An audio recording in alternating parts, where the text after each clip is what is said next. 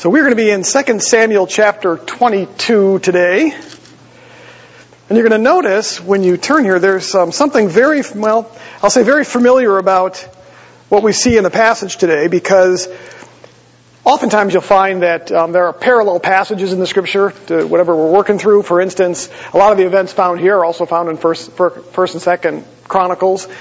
Well, what you're going to notice here about 2 Samuel chapter 22 is that we have almost an identical passage, word for word, in Psalm 18. It's almost as if this was written and then they just sort of took this, pulled it out, and put it into the book of Psalms. There's almost no difference between it at all. In fact, this is a psalm of praise and thanksgiving. It focuses on deliverance and refuge.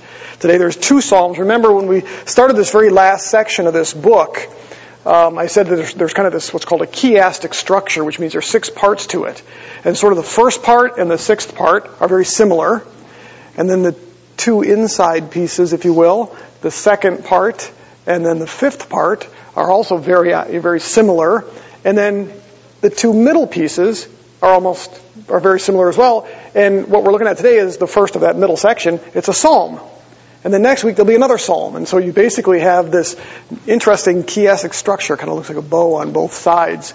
And so what we find here is a psalm. This week and next week we'll be focusing on that. And again, it's almost identical to Psalm 18. There's a number of words that are repeated, or concepts and themes that help us to understand the purpose and, if you will, the theme to this psalm. And I've grouped them into 3 different categories, if you will. David describes his situation using words like darkness, death, destruction, distress, calamity, and then he mentions his enemies at least 4 times. That sort of forms one group of synonyms that refers to the darkness or the distress that David is facing. And so you're going to find those words repeated throughout the psalm. There's a second group of synonyms that are used in this psalm as well, and they describe God as a place of safety. And David uses words like fortress, refuge, rock, shield, horn. And all of those, again, are sort of synonyms that refer to David, or to the Lord's safety, or the place that David can find his rest. And then the last group of synonyms, words like Savior, Rescuer, the one who rewards, righteousness, are all words that describe God as Deliverer.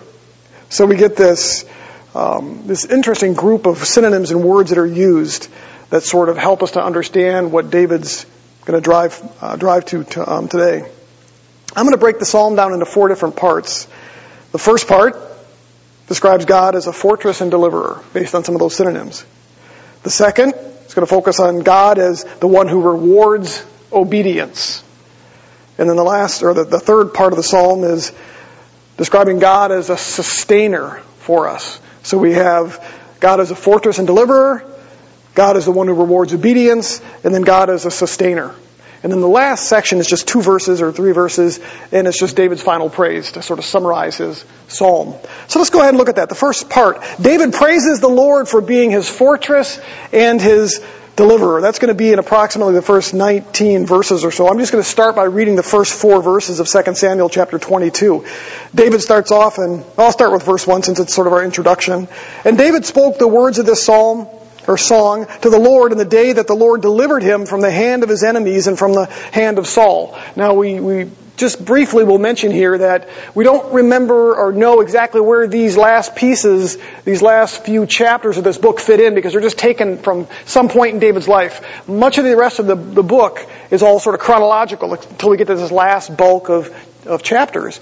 They're just sections taken from different parts of David's life. The only thing we really know about this psalm is it happened after David had defeated Saul and God had taken care of his enemies for him. So we don't know, again, exactly where that is. We just know that it was at a time where David had finally received some rest from his enemies, and that's what's told to us in verse 1. But let's read the first few verses of the actual psalm itself. Verse 2, he said, "The Lord is my rock and my fortress and my deliverer, my God, my rock in whom I take refuge, my shield and the horn of my salvation, my stronghold and my refuge, my Savior, you save me from violence. I call upon the Lord who is worthy to be praised, and I will be saved from my enemies." Look at all those interesting synonyms that you find there. Rock, fortress, deliverer, refuge, horn of salvation, stronghold. Some of them are even repeated multiple times. David begins by describing the Lord as the one in whom he takes refuge. That's the way that he starts his psalm. A few years ago, we had taken the kids down to Disney World, and there was this one particular night, we didn't know we were expecting rain, but I guess in Florida that's just the way it is. And I just remember the night, I don't remember what park we were at, I think maybe Hollywood Studios or something, and all of a sudden in the middle, it just started to downpour. And there's no place to hide. And so I just remember that we found our refuge, if you will, alongside some building. And I just remember I was pressing up against the side of that building as hard as I could because the rain was coming down so hard. We didn't have umbrellas, I don't even think. And the rain was just kind of coming down. Right, I mean, we were absolutely drenched. But I just remember people were running around trying to find shelter, refuge, because there was really nowhere to go. And you've got thousands and thousands and thousands of people just lining. And so some of these, like I think I had a person standing up in front of me here, another one here, and we're all pressing back as far as we can because the overhang was about 6 or 8 inches. Well, that was just it. By the time we were done, it was literally like, why bother? I think we were just hoping to stay dry because it was also kind of cold.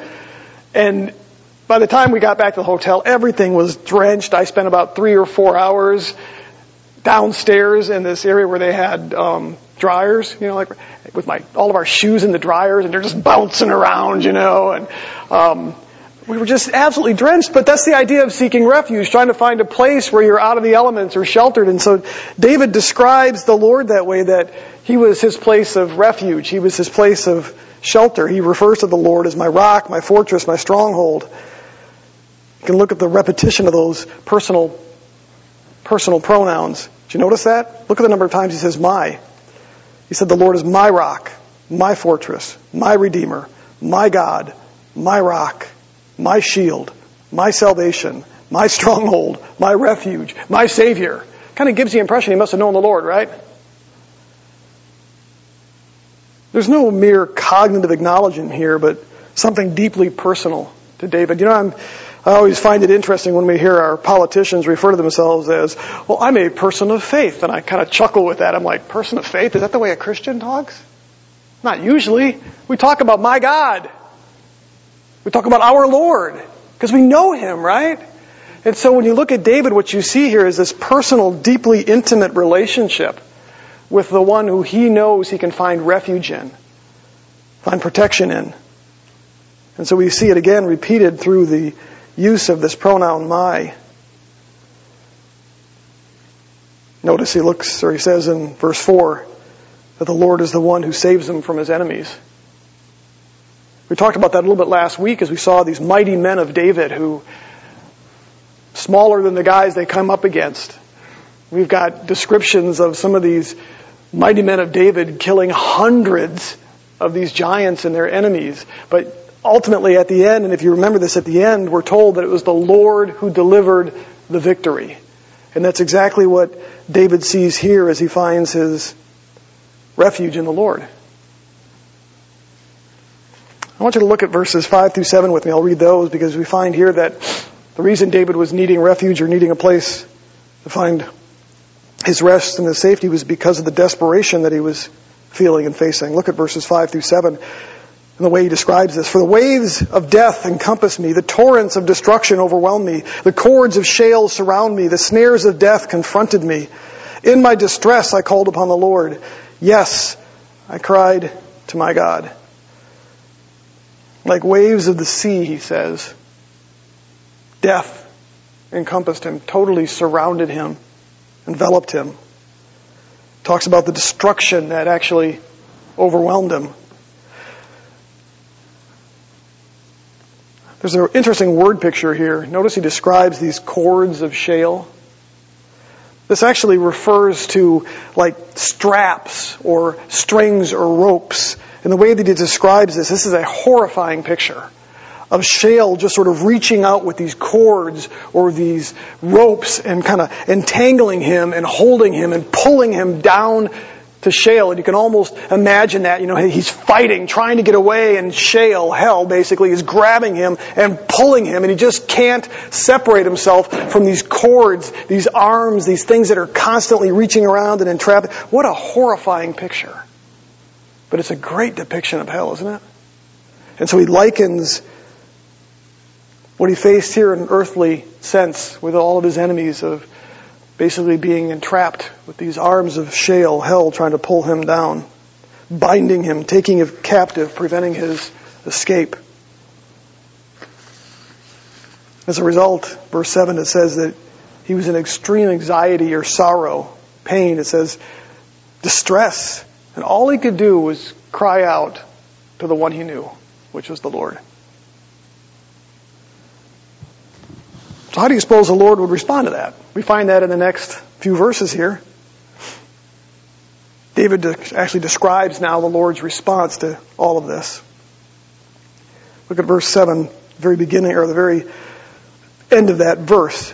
After he cries out to the Lord, it says, "And from his temple he heard my voice, and my cry for help came into his ears."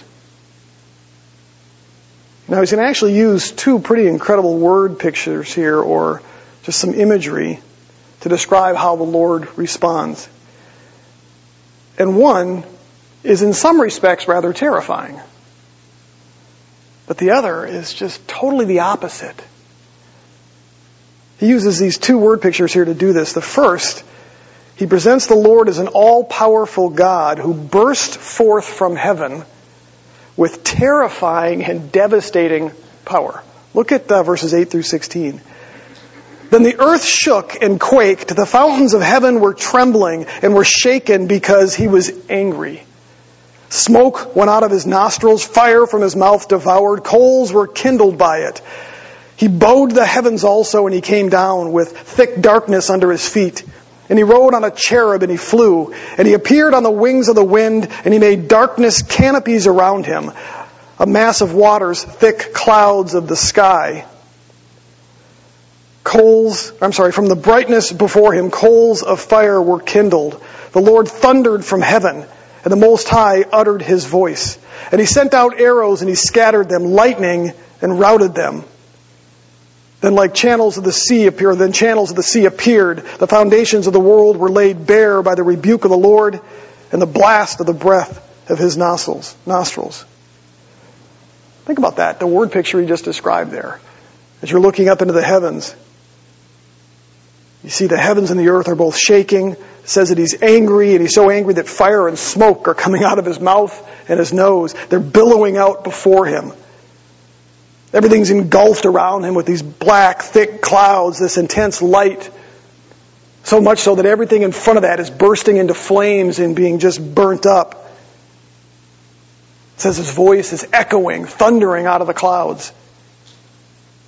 You got this intense lightning streaking across the sky. I love the phrase that he used here about these arrows, and it says they're scattered. It's actually the word for confused. That there's these arrows of lightning shooting out that all look like they're just confused. There's no direction to them. It's just total insanity and craziness. He even says that the waters of the ocean, as he bursts forth, are literally blasted to the sides to where you can see the floor of the ocean. That's the way David responding to the Lord coming to rescue him. It's terrifying if you're God's enemies. But then look at how the Lord actually responds to David in this next word picture. And what a contrast it is. Look at verses 17 through 19. "And he sent from on high, he took me.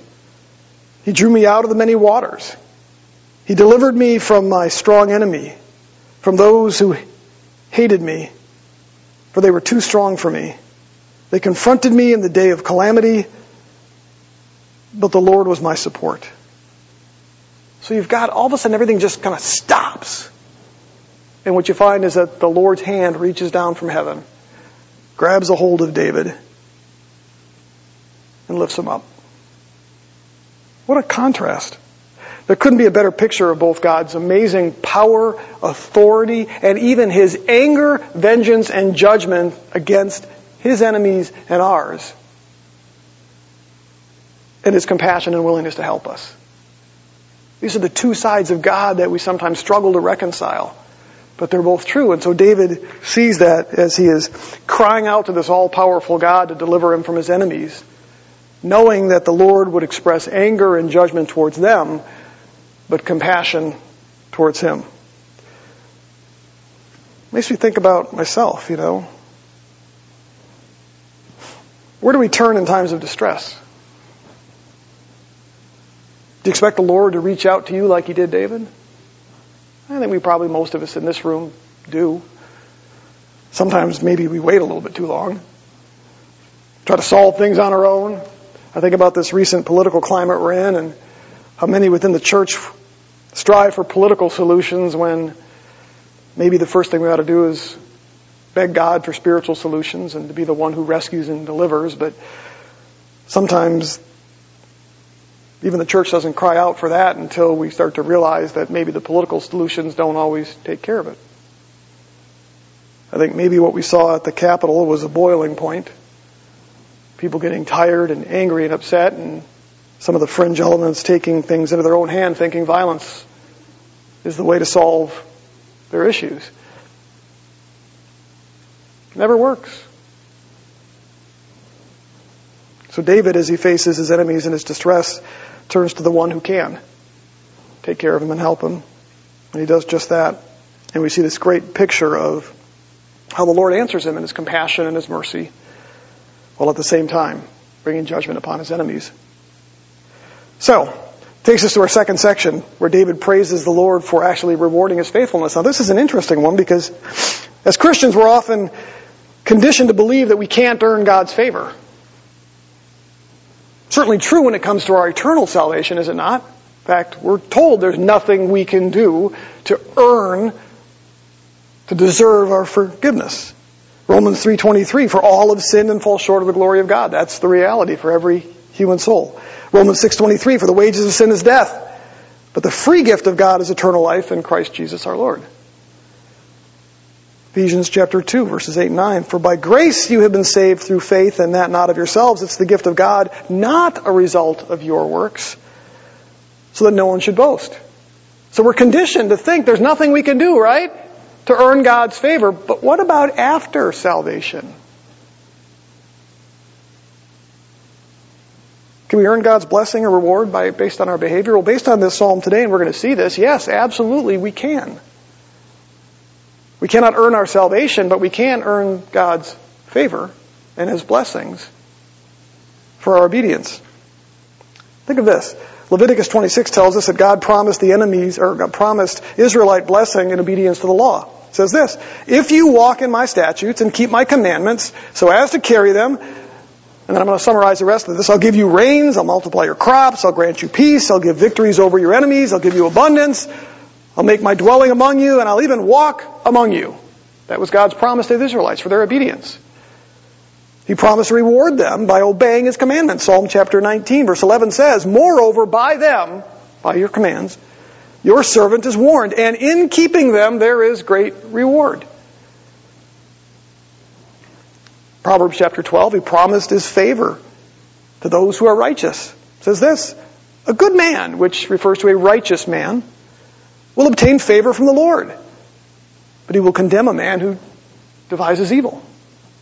And so there's a precedent in the Scriptures that we can earn God's blessing and his favors based on our obedience and our loyalty to him once we have secured that relationship with him, not on our own abilities, but by his grace and his mercy. David certainly believed this and felt this, and that's what we're going to see expressed here in this psalm. Look at verse 22. Actually, starting in verse 20.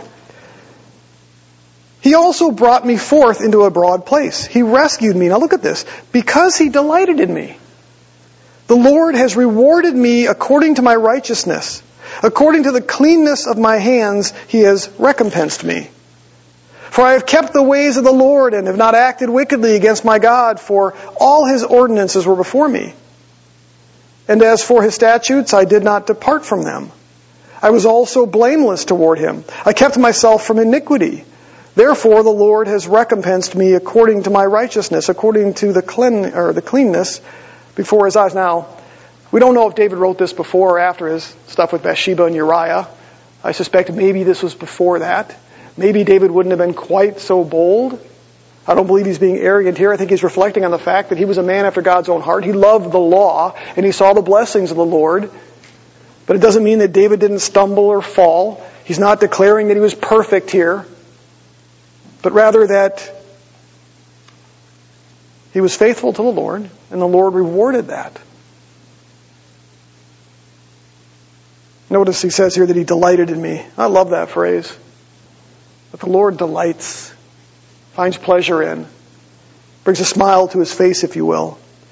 This is the same language that Queen Sheba used when she was talking to Solomon early in his reign. And that was before Solomon had forsaken the Lord, we're told. She said, "Blessed be the Lord your God who delighted in you to set you on your throne of Israel, because the Lord loved Israel forever. Therefore he made you king to do righteous and justice." But it says there that the Lord delighted in him. David actually used the same word in regard to the Lord himself when he was fleeing from Absalom. 2 Samuel chapter 15, he said, "But if he," meaning God, "should say thus of me," David, "I have no delight in you. Behold, here I am. Let him do to me as seems good." In other words, David used it in an opposite sense to say, boy, I don't receive the Lord's blessings. I don't deserve the Lord's blessings if he doesn't delight in me. And so David's heart was that the Lord would indeed delight in him. Now you notice in this passage that I just read here in Psalm 20, or in 2 Samuel 22, David attributes, or he basically refers to the Lord rewarding or recompensing him in three different instances here. Look at verse 25. He says, "It was according to my righteousness, the cleanliness of my hands." Look at verse 26. He says, "I've kept the ways of the Lord. I've not acted wickedly against the Lord." Verse 26. Verse 23, he says, "All his ordinances were before me.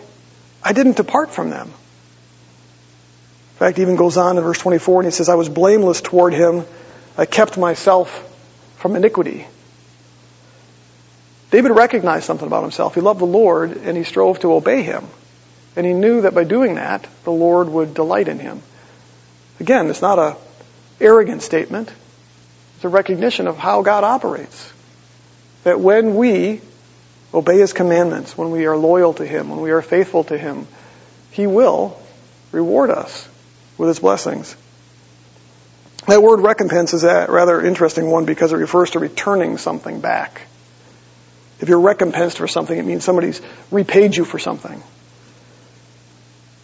So in other words, the Lord shows or returns kindness, blamelessness, and pureness to those who show God the same thing. If you favor God, he favors you. If you are kind and good and righteous before God, he returns that back to you. If you are loyal and faithful to him, you receive his loyalness and faithfulness as well. But it says to those who are perverted, twisted, haughty, it says that he'll bring them down. So what do we make of this when it comes to our own lives? Does it sound arrogant and righteous to you? Do you feel comfortable? Would you feel comfortable saying the same thing David did? If you stood before the Lord as you are praying, would you feel comfortable saying, "Lord, I've been righteous. I've obeyed you.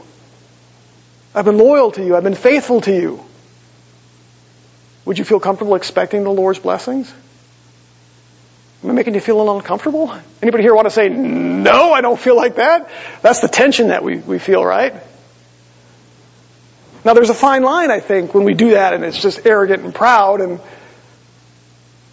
we simply do it out of our pride. That's not what we see here. You read through the Psalms, you realize David recognized he was a wretched man. I think about the Apostle Paul in Romans where he basically says, boy, I don't do the things I want to do. I do the things I don't want to do. He refers to himself as a wretched man. But yet at the same token, this is the man who wrote to us about the Lord's precious gift of salvation for those who come to him by faith. And Paul was absolutely convinced. In fact, at the end of his life, one of the last things we see Paul write to Timothy was, I finished the course. I've run the race. And he talks about the rewards that he expects from the Lord because of his faithfulness. The same man who complains about the struggle with the sin beast that's within him, saying, I've run appropriately. And I can now expect the Lord's reward in doing that. I don't think any of us would accuse Paul of being arrogant or proud. If anything, extremely humble. But absolutely convinced of the Lord's faithfulness to obedience. And that's what we see described here by David. David recognized he was a sinner, that he wasn't perfect, but he also recognized that the Lord didn't demand perfection. What he demanded was loyalty and faithfulness, a heart committed to him. So, the challenge for us would be to try to reconcile that with our own lives. Understanding that what God wants from us is loyalty and faithfulness, and that if we want His blessings, that's what He demands. And we see that here in David, which really ought to drive us towards obedience and loyalty, right? Because if we want His blessings, if we want Him to rescue and deliver us during difficult times, I think about, again, the times that we're living in right now. You know, we constantly hear Christians call out about how, we want the Lord to bless our nation. We want the Lord to, to just take care of us, right? And then we look at the shape the American church is in sometimes and we think, really? So oftentimes the very same people that are crying out for the Lord to rescue and deliver us as a nation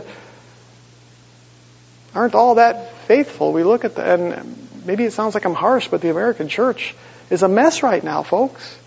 Not every church, I'm talking about the church as a whole.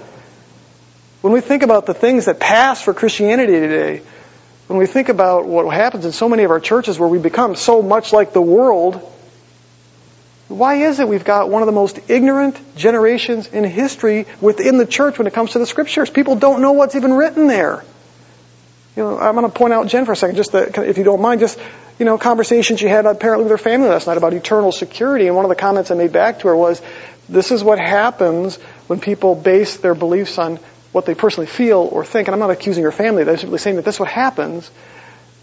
And yet you can show the Scriptures to them and they're like, huh? And they they're not sure what to do. That's the church as a whole sometimes. And we just have a very ignorant generation of Christians growing up within our churches today because we've just become like the world. And then when we see the world collapsing around us and we cry out to God to rescue and deliver us, it's almost as if we should expect Him to go, what?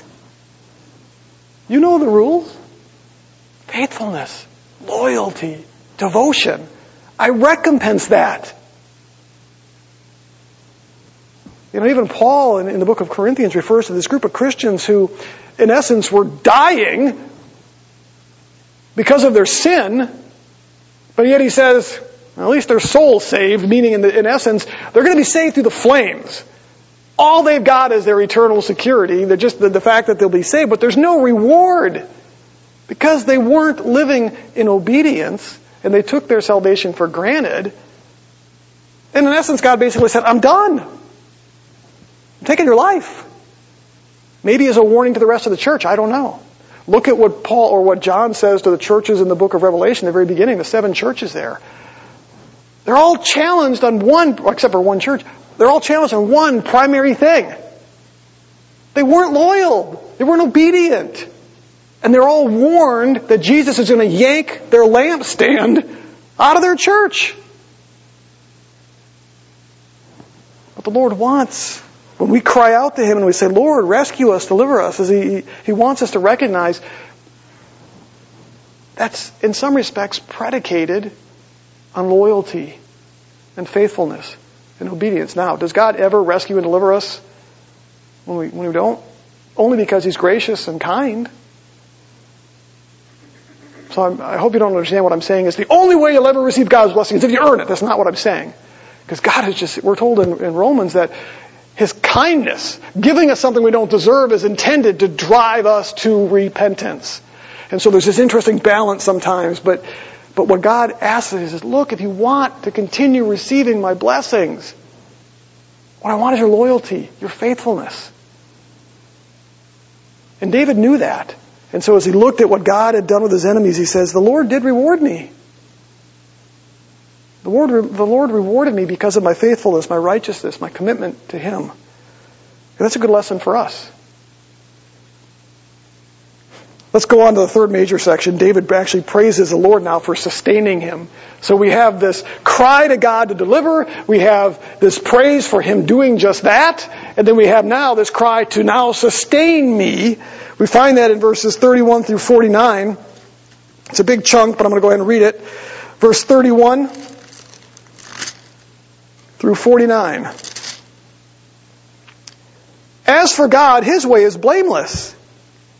Let me make sure I'm in the right chapter here. Hold on just a brief minute. 22 verse 31, yep.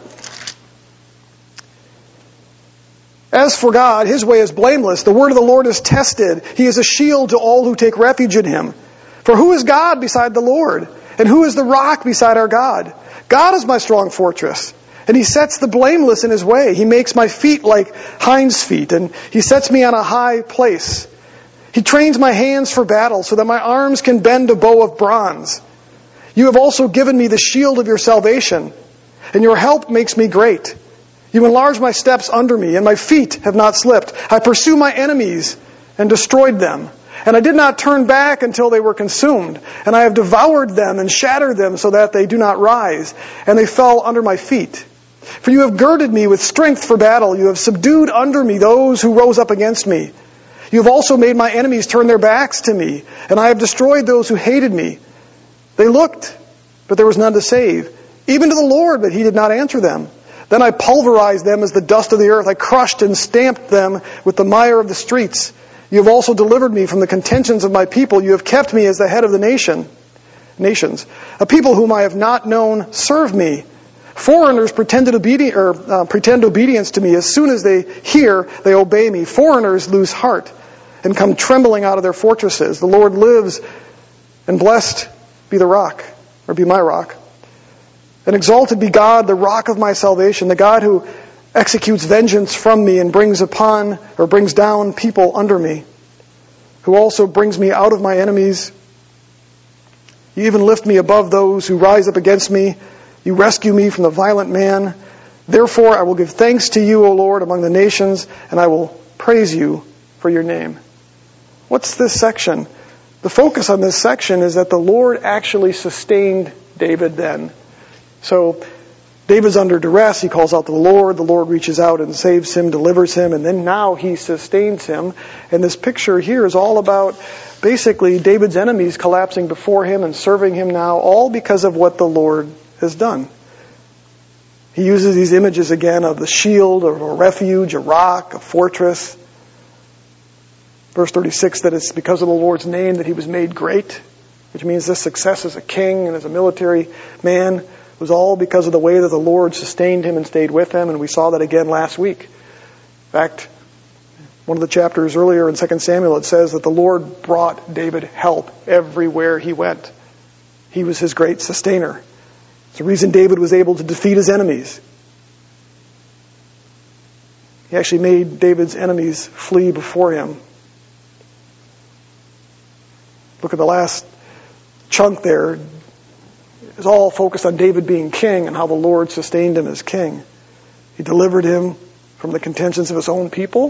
If you remember, Saul and Absalom and even his own army at one point abandoned him. But the Lord sustained him through all of that. It says the Lord kept him as the head of nations that he conquered. They all pretended obedience, which means they did it because they were afraid of David. It says the Lord was the one who executed judgment.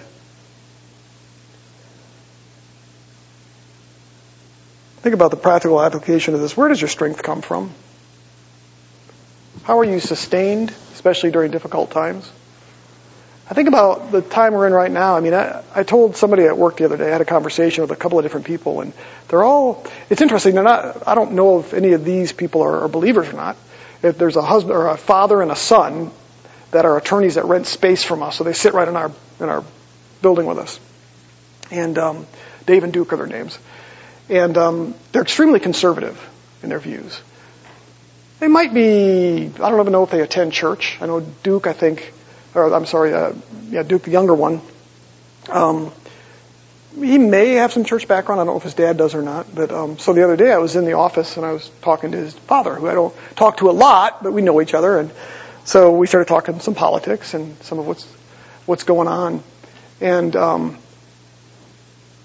it's interesting because he shared a very similar thought to me. Through most of this stuff we've been through in the last, I'll say specifically 4 or 5 years, I've been frustrated seeing how our political leaders have behaved, sometimes on both sides, and because of my political views, more on one side than the other. But I haven't found myself angry until recently. And I've seen the way that things have sort of played out, and I literally was watching the news the other night, and I told Amy, I said, for the first time, as far back as I can remember, I'm literally seething and angry on the inside. When I see so many of the things that I thought would ultimately happen at some point happening in front of us, where literally you have the hypocrisy and you have somebody saying one thing and 10 minutes later saying the direct opposite because it applies only to them. And I look at what's happening in Washington and I see the way that, pastors aren't supposed to do this, but the way the conservatives are being attacked and shut down. And I see Amazon be able to just say, I'm sorry, you can't use our services. I know they're private companies. But we're living in a time and an age now where there is so much hatred, and we're now seeing it come out. We know that's what many of them have felt, but they've been too embarrassed or didn't think they could do it. But now it's all coming out. And if we think for a moment that it is not going to get worse, we've got a problem. Because what is at the basis of so many conservative ideas and policies and thoughts are the Judeo-Christian worldview. That's what's driven that. And that's what's under attack. Now, we've always known they've hated that. But now, they're feeling emboldened. We can do it now.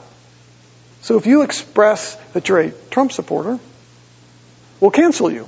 We'll fire you. We'll cancel your bank accounts. We'll not allow you to sell your apps. Okay? But if we think that's where it ends, then listen to Dorsey from Twitter. Just recently, a video comes out, shows him talking about how that's just the beginning. We're starting with Trump, but more will come. What do you think is behind that? More what? The censoring of conservative ideas, religious ideas.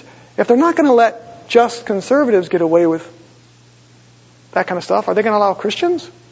You know it's coming, folks.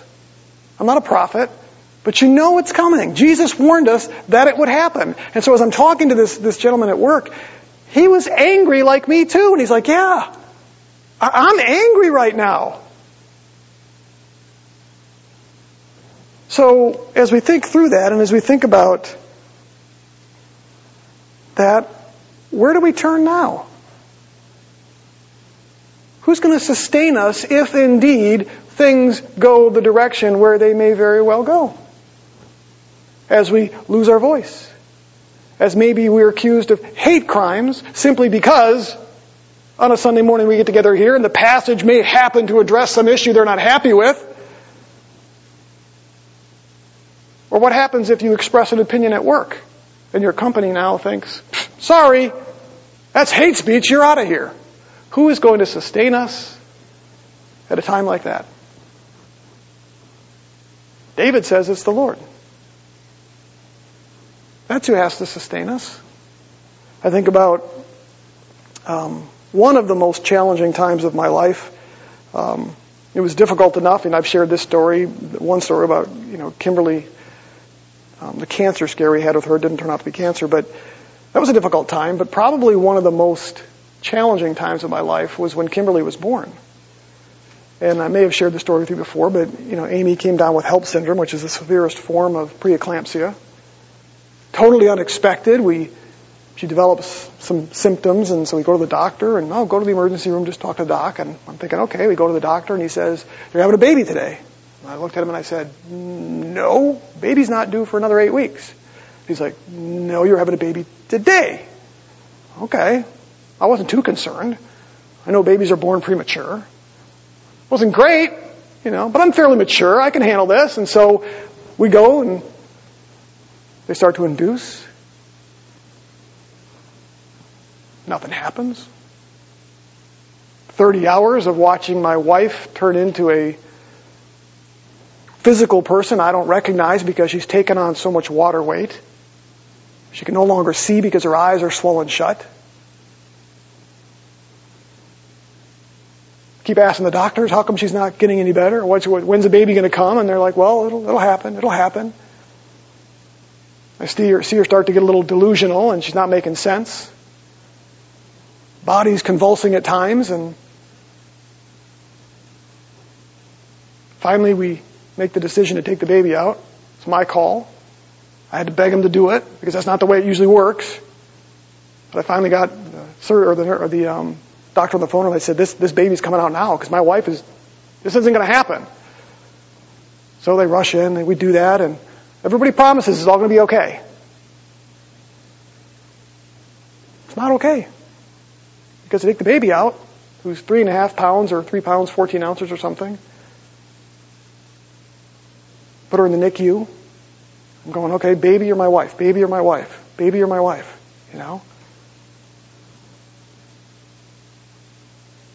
Amy's not getting any better. In fact, instead of getting better, she's getting worse. And I kept saying, wait a minute, you said take the baby out. That's the problem, or the solution. She's supposed to get better. She's getting worse. Now she's hallucinating, talking about dying. Scared out of my gourd.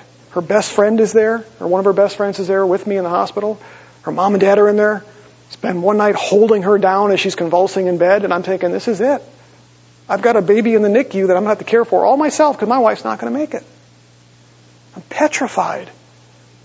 Where did I go? I think 4 days, almost, I think I was working on 3 or 4 days without sleep.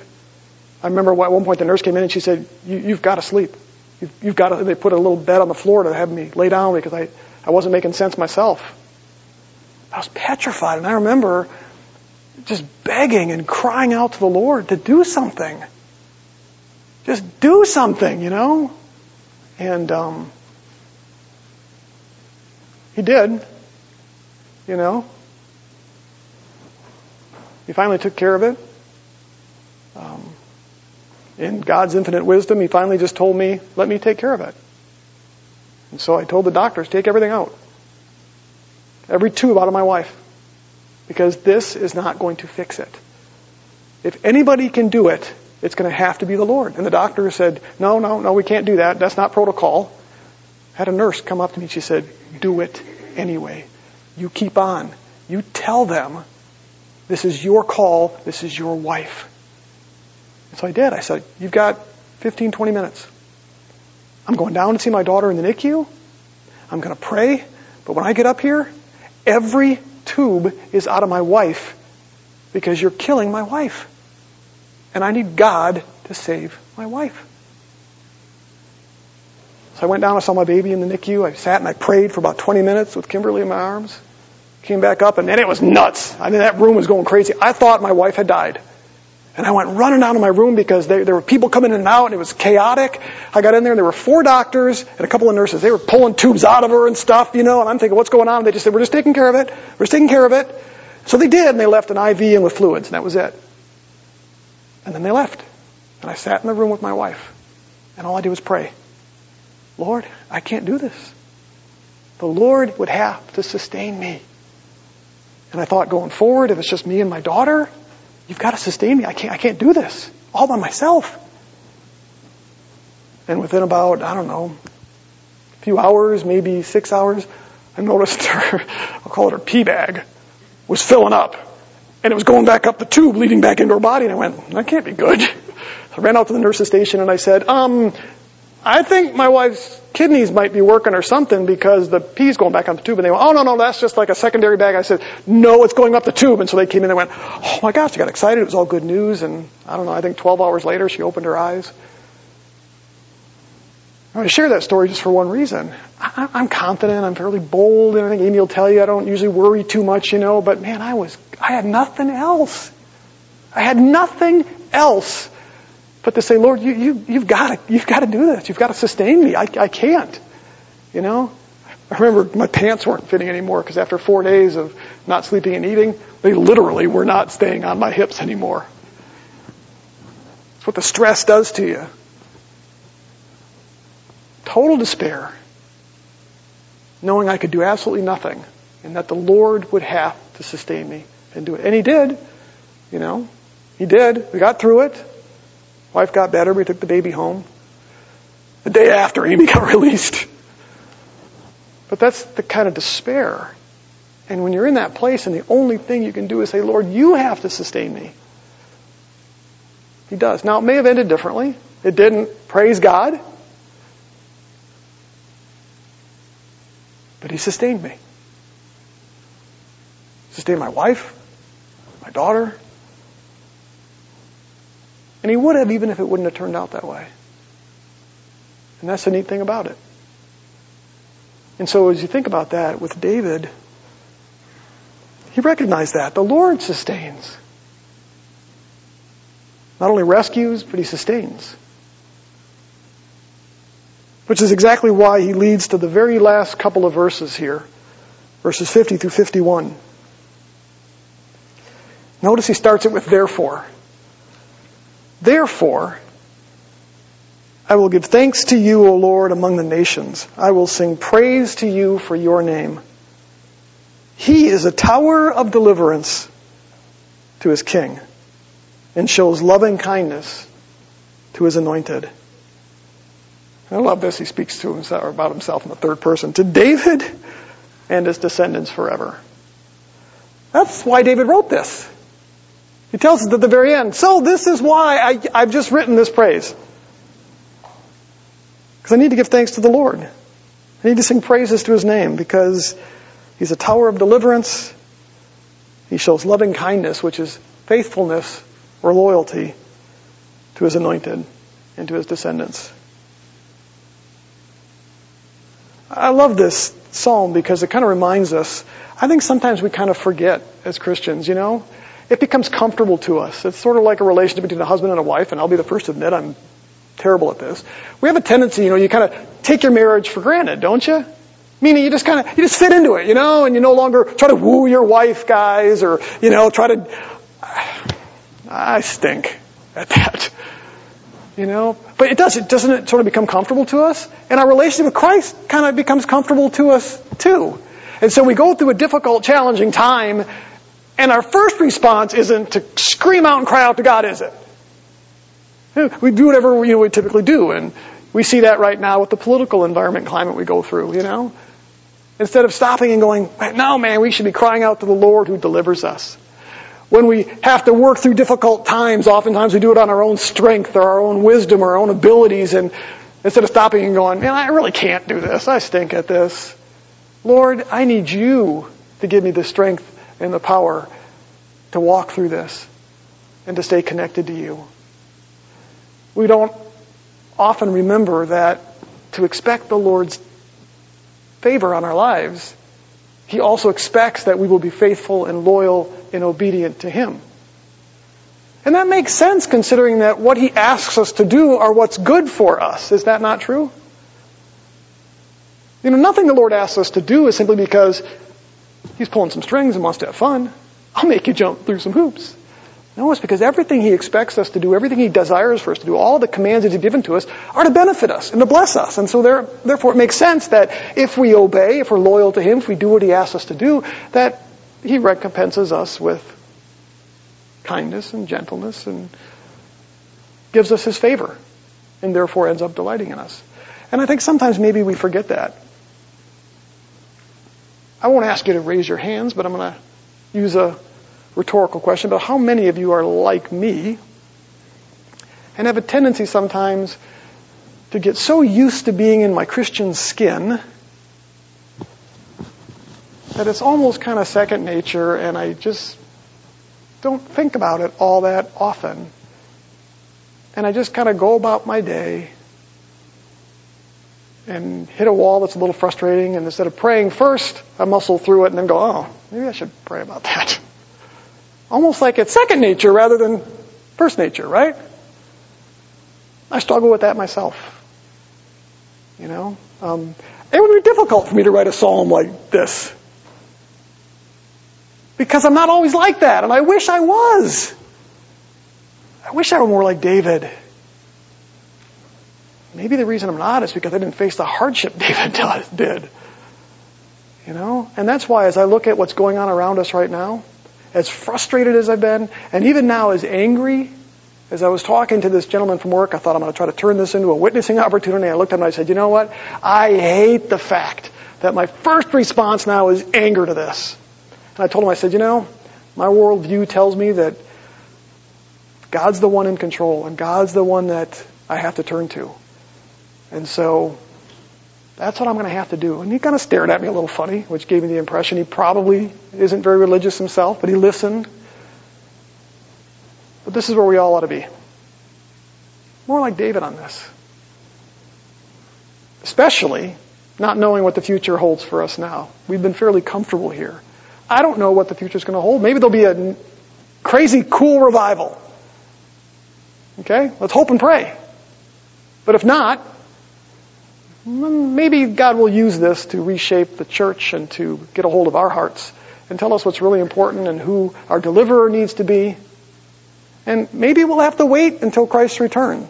We're told to look for him in the clouds. In the meantime, may he sustain us, help us to remember to seek his delight in us through our obedience and our loyalty and our commitment to him. Amen?